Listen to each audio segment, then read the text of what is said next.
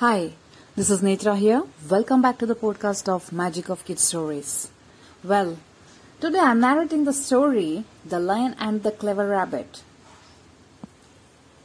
Let's begin the story. Once upon a time, a mighty lion lived in a jungle. He roamed about freely, killing any and every creature that he came across. The animals were sad to see so many of their kind killed.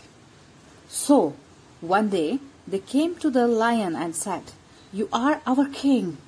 We want to spare you the trouble of hunting for your food. So, we would like to send one animal from amongst us every day to be your meal." The lion agreed and said, "But remember, one animal has to be at my doorstep at lunch every day, or I will kill every single one of you." After this, there was a peace in the jungle. One day, a small skinny rabbit was chosen to be lion's meal. He was clever and made up his mind to save himself.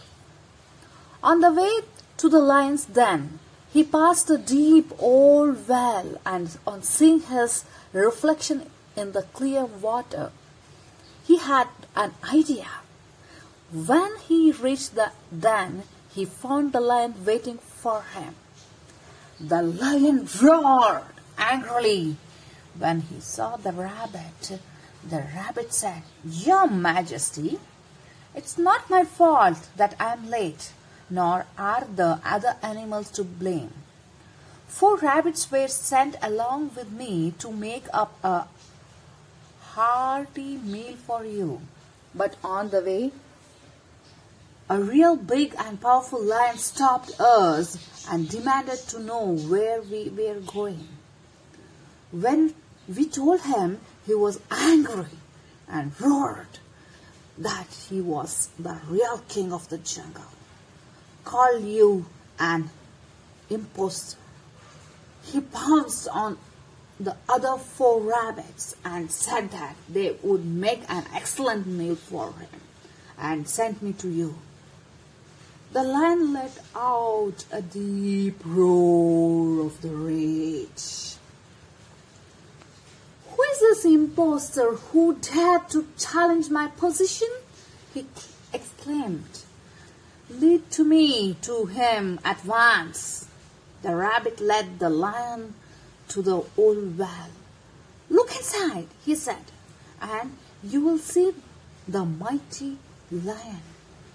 The lion looked over the rim of the well, and as he looked into it, his own reflection started back at him. Thinking that it was the impostor looking at him, he leapt into the deep well in rage and drowned instantly. The clever little rabbit was saved. Sometimes a great strength is no match for a clever mind. So, this is the end of the story. Hope you enjoyed it. I'll come back with a new story. Till then, bye-bye.